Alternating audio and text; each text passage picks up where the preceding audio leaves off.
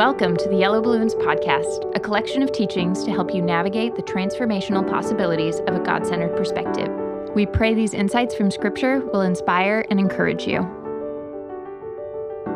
In this episode, we are joined by special guest, Dr. Dave Anderson, who speaks on the beauty and importance of the first chapter of Hebrews.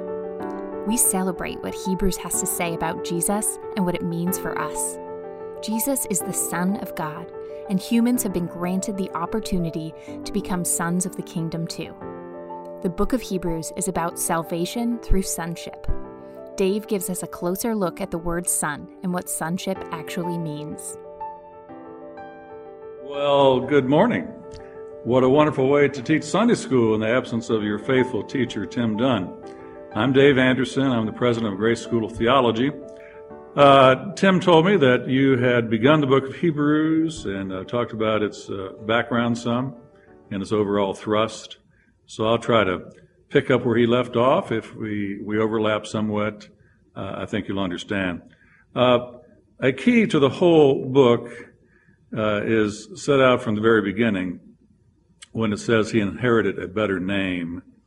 But if you search through chapter 1 for the better name, you never run into the word Jesus.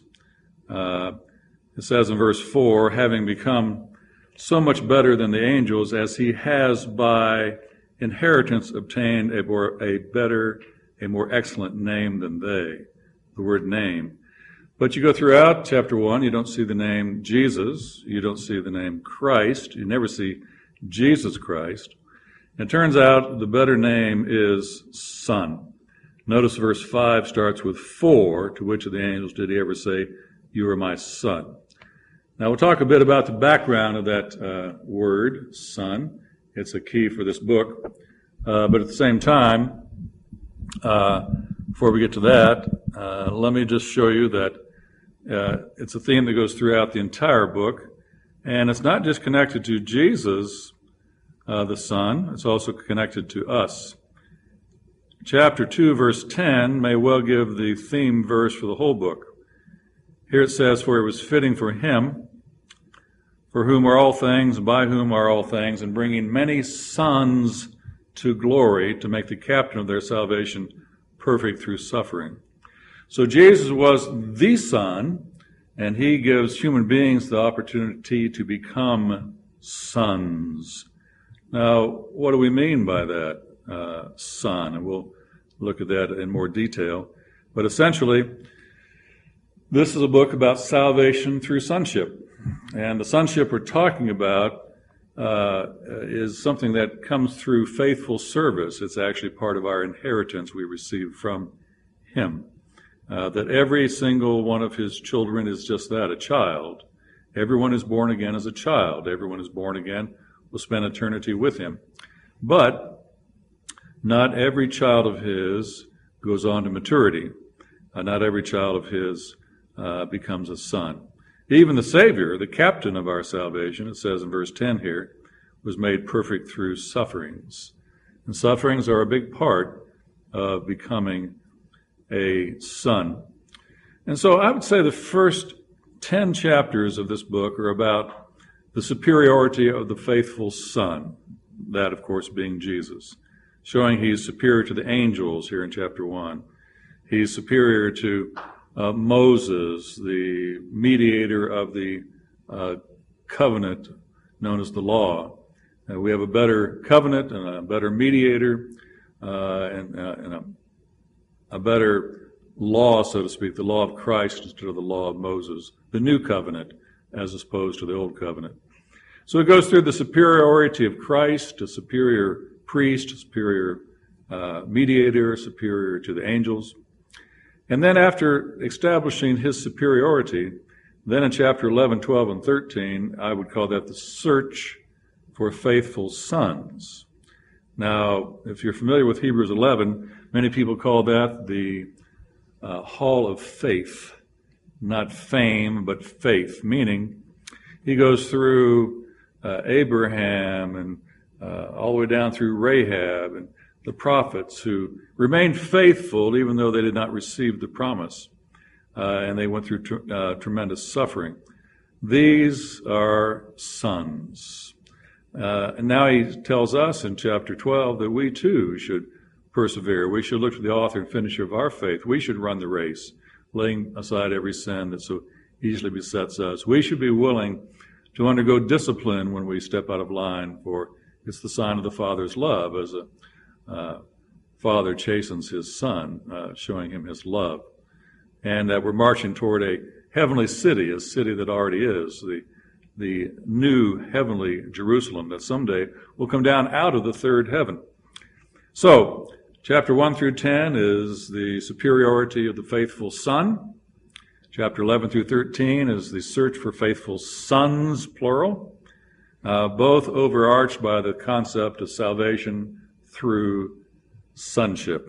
Of course, that takes us back to what kind of salvation we're talking about, and I think Tim went over that with you quite well last week from what he's told me. This is not salvation from the penalty of sin.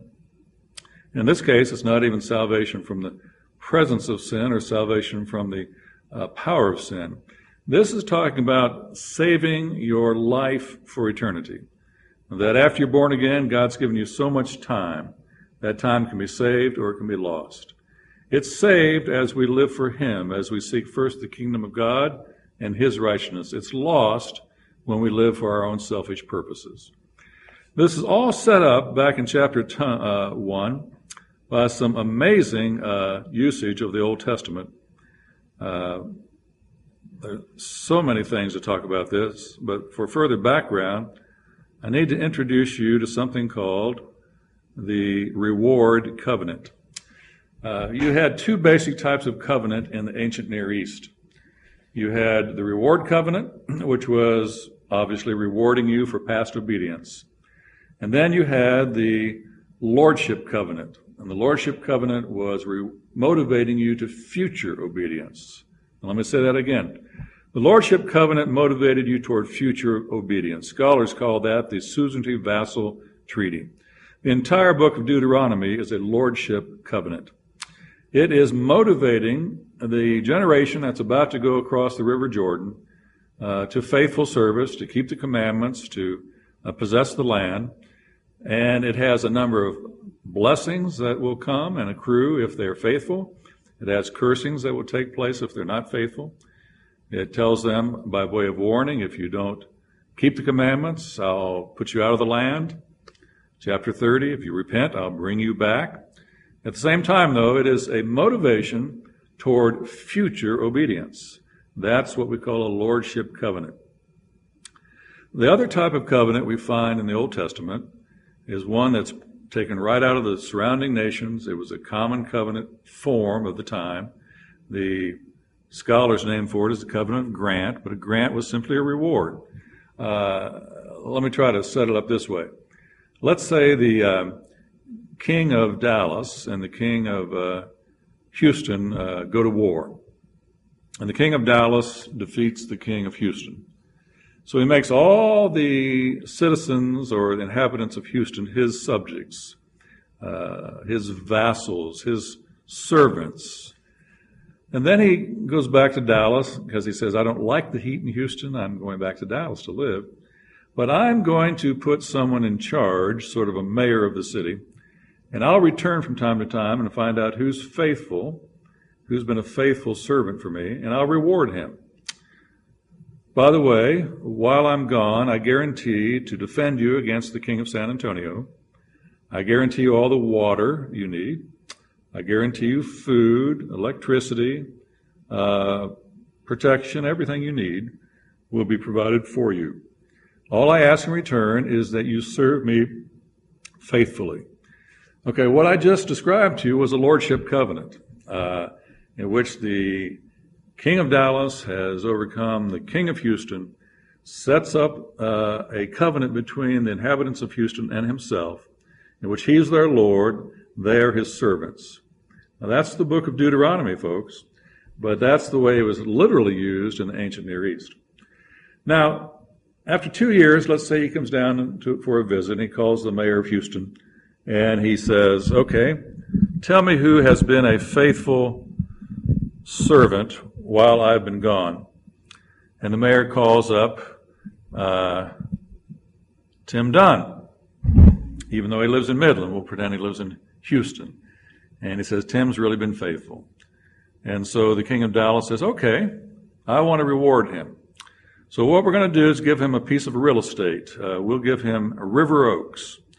And all around River Oaks at the boundary lines, we'll put little stone markers with a copy of this covenant.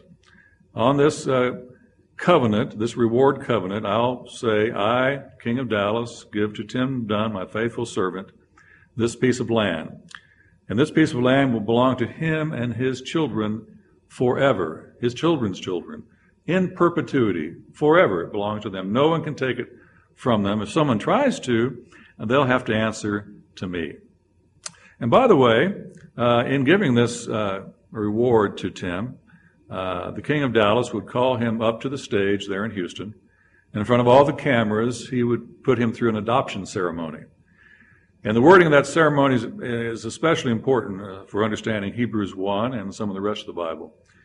In that ceremony, he would say, okay, Tim, heretofore, this is the king of Dallas speaking, heretofore I've called you my servant. No longer will I call you my servant. From now on, I will be a father to you, and you will be a son to me. This day I have begotten you. This day I have begotten you. Now, folks, that's exactly what's going on in this particular passage, only the words are directed to Jesus. Martin Hengel, in his book, The Son of God, has carefully and definitively shown 3 stages in the sonship of Jesus Christ. First of all, as the second person of the Godhead from eternity past, he was the Son of God. That was his role. And then when he came into this world, and of course there was no Jesus Christ in eternity past, because Jesus Christ is undiminished deity and perfect humanity in one person forever. So that didn't exist until Bethlehem, or if you want to say conception, at Nazareth. But when those two came together, Jesus was born, but it wasn't until his baptism when the heavens opened and the voice of God came down and saying, "This is my beloved Son, in whom I'm well pleased." At that point, Jesus began his sonship as the servant, and as Isaiah 53 says, as the suffering servant.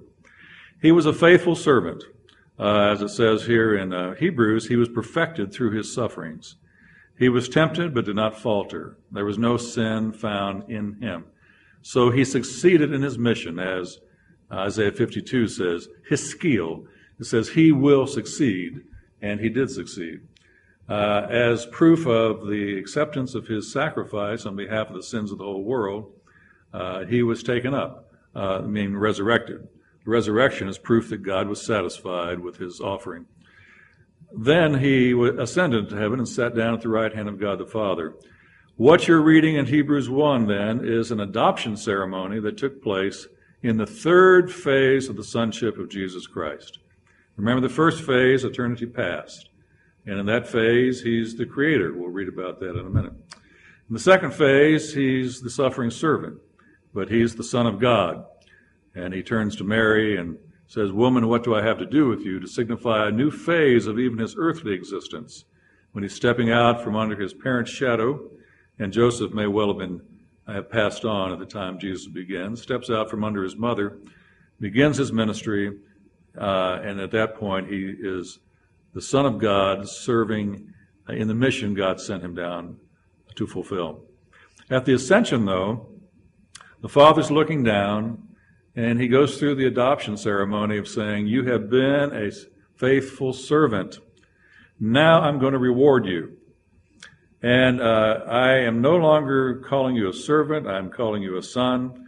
Today I have begotten you."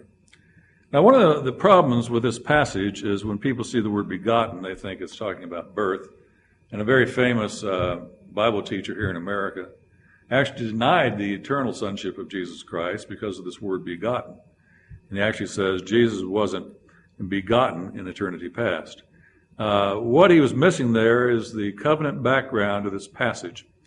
I did a lot of work on this personally in my graduate studies, actually translating 300 of these grants from the French. The French were the great archaeologists of the ancient world, and I don't read Assyrian, but these were Assyrian land grants, or what they called kuduru, and they've been translated into French. And they have the same formula over and over and over and over. I, Marapapsui, recognize you, Supililama, as my faithful servant. You have served me well. This day, I am adopting you as my son. I will be a father to you. You will be a son to me. So that was part of the adoption formula. But that didn't stop there. The giving of the land is crucial here. Almost always the reward was a land grant. And what we're going to see in this Hebrews 1, God willing, time's clicking away, is that Jesus got a piece of land. And what was the piece of land he was given? It was planet Earth. That was his land grant. Now we remember that the first Adam was to take dominion over the earth. He failed. Noah was to take dominion over the earth. He failed. So finally God realizes he'll have to bring a Savior to come in and do what the first Adam failed to do. So the second Adam is going to come in and take dominion over the earth. And for that to happen, he has to be given the earth and come back and set up his kingdom for 1,000 years in order to take dominion over the earth. That's why dispensational theology is so very important. Without an understanding of the 1,000-year reign of Christ on this earth, the second Adam can never fulfill what the first Adam failed to do. The first Adam was to take dominion over the earth. Genesis chapter 1. In order to answer the two great questions of the universe, which are, is God worthy of being loved, and does God have the right to rule the universe, both of which Lucifer raised when he rebelled against God. In order to answer those questions, God created man, as Psalm 8 will talk about in this passage, in chapter 2 anyway, and he created man to obey him, to follow his commandments, and one of those was to take dominion over the earth. The second Adam will come back and do that. He'll do it through his 1,000-year reign on earth. The planet Earth is a reward given to the faithful Son. Now, you're probably already drifting. I would be at this point, watching a tape of this and not being able to ask questions. So let me try to jump in and say, how does this affect you? Because the entire book of Hebrews is about you staking your claim in the dominion reign of Christ. The rest prepared for the people of God, as you get further into this book, is talking about the millennial period and the place that you will play in it. And the bringing many sons to glory is to say God wants to reward every single one of his children. And the reward he wants to do is, after we have served him faithfully on earth, just as Jesus served him faithfully on earth, even if it entails suffering, as it did for Jesus entailed suffering, through that suffering we should be made mature. Through maturity we go from, in the Greek world, from the nepios, the child or baby, to the teknia, the little children, to the tekna, the children, and finally the weoi, the sons. We become sons, as Romans chapter 8 talks about. And someday, he says, I don't consider the sufferings of this world worthy to be compared to the glory that shall be revealed in the sons of God when Jesus comes back. He's going to reveal which of his children have gone on to become sons. Now that's crucial, folks, because this debate on this book surrounds whether the readers are believers or professing believers, people who claim to be Christians but may not be. And one whole branch of theology says, if you don't persevere to the end, faithful in your walk, then you never were one of his children to begin with. Another branch says if you don't persevere faithful in your walk, then you lose the salvation that you had. But if the issue here is not heaven and hell, if the issue here is not whether you get in the kingdom or not, but the issue is whether you are rewarded in that kingdom and whether you are a son in that kingdom and whether you stake your claim in that millennial kingdom, you read the book entirely differently. What I'm suggesting is that the reward covenant language that we have right here, taken right out of Psalm 2 and 2 Samuel 7, the Davidic covenant, is setting up the whole book as a book of rewards. All right? Now, lest time get too far from us, I need to show you how chapter 1 breaks down into two main sections, one which scholars call the exordium, that's verses 1 through 4, and another which they call the exhortation. We'll go through this quickly and then back up and try to spend some time on it. This is one of my favorite Christmas sermons, by the way, to help us better appreciate what child is this, just who was Jesus Christ. The first 4 verses make up the exordium, verses 1 through 4. Well, let me run through it, and then we'll go back and start reading it. We get a statement of his exaltation in verse 4. In verses 1 through 4. And then a statement of him as the Creator. And then a statement of his divinity, that he's God. But as we do this, notice we're going back in time. The exaltation took place at his ascension to the right hand of God the Father. Obviously, his creative work took place when the universe was created. But before this universe existed, God existed. He was there. So we're going back in time. But then we start coming full circle back to where we started. He comes back to creation again to show that he is the one who's sustaining creation. And then we go back to his exaltation, where it mentions his heirship. Heirship was the reward that the faithful believer got. Jesus was the faithful servant. And so at his ascension to the right hand of the Father, that's his exaltation. That's where he's rewarded with this name above any of the angels. No angel ever called the Son in this sense.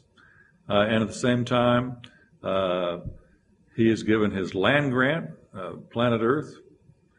But now, in order to support this, the writer of Hebrews dips back into the Old Testament. No book uses the Old Testament no New Testament book uses the Old more than does the book of Hebrews. Well, why not? He's writing to Jewish Christians. Hebrews, Jewish Christians. Not an issue of going to heaven or not, but an issue of will they find the sonship that God has carved out for them. So he takes each point in his exaltation, in the exordium, in these verses, and supports it with a passage of Scripture. His exaltation, he supports, we'll go back and read from Psalm 1 and 2 Samuel 7, in which he's saying, I'll be a father to you and you will be a son to me. That's his exaltation. That's when it took place. Then we'll go back and see that he's the Creator. He made the angels. Then we'll see that he's the exact expression of God in his effulgence. That was back in the exordium. But in this passage, we'll go back to another psalm to show that he's actually called God. That's how he was addressed. And then we'll come into the creative work again, and this time we'll show not the original creation, but how he folds up creation someday when he's going to bring in the New Jerusalem. He will fold up creation.